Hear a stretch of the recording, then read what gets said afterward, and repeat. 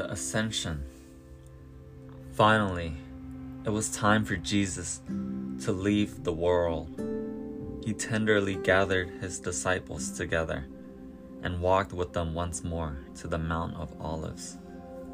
It was there, among the groves in which the companions had walked and talked so often,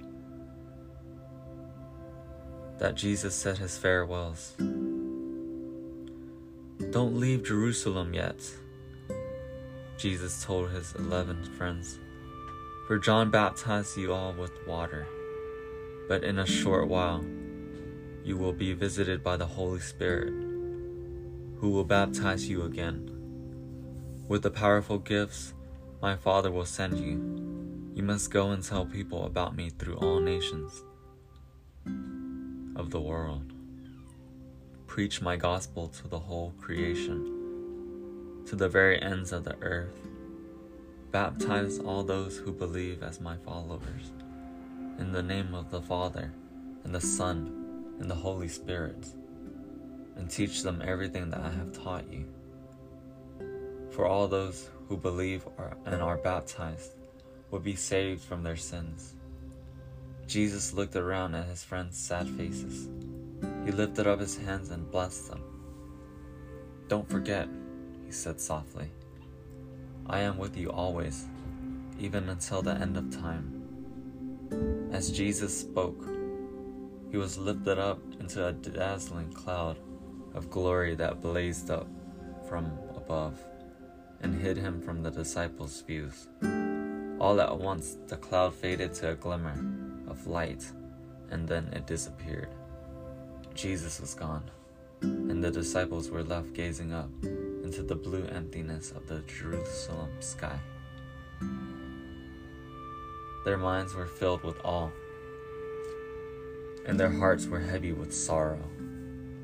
Voices from nearby brought the staring disciples back to earth with a bump. "Men of Galilee," they said, "why do you stand looking up to heaven?" The disciples shook themselves and looked around. They saw 2 strangers standing nearby in gleaming white robes.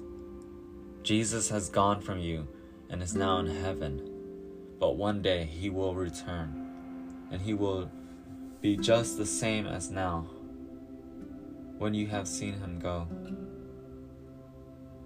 Overcome by wonder and strangely comforted, the disciples slowly made their way back to Jerusalem. In their heart of hearts, each man knew for sure that he wouldn't be seeing Jesus anymore. Yet the friends also knew for certain that one day Jesus would return again in glory. After all, Jesus had proved that he never broke a promise, no matter how impossible it seemed. About the story. This is the last resurrection appearance. The ascension of Jesus is an acted parable, a picture. It is supposed to make it clear to the disciples that Jesus is going where they cannot follow yet, to heaven. We use symbolic language in the same way. Heaven is not a place up in the sky. Heaven is a completely different form of existence from anything that we know or can experience on earth.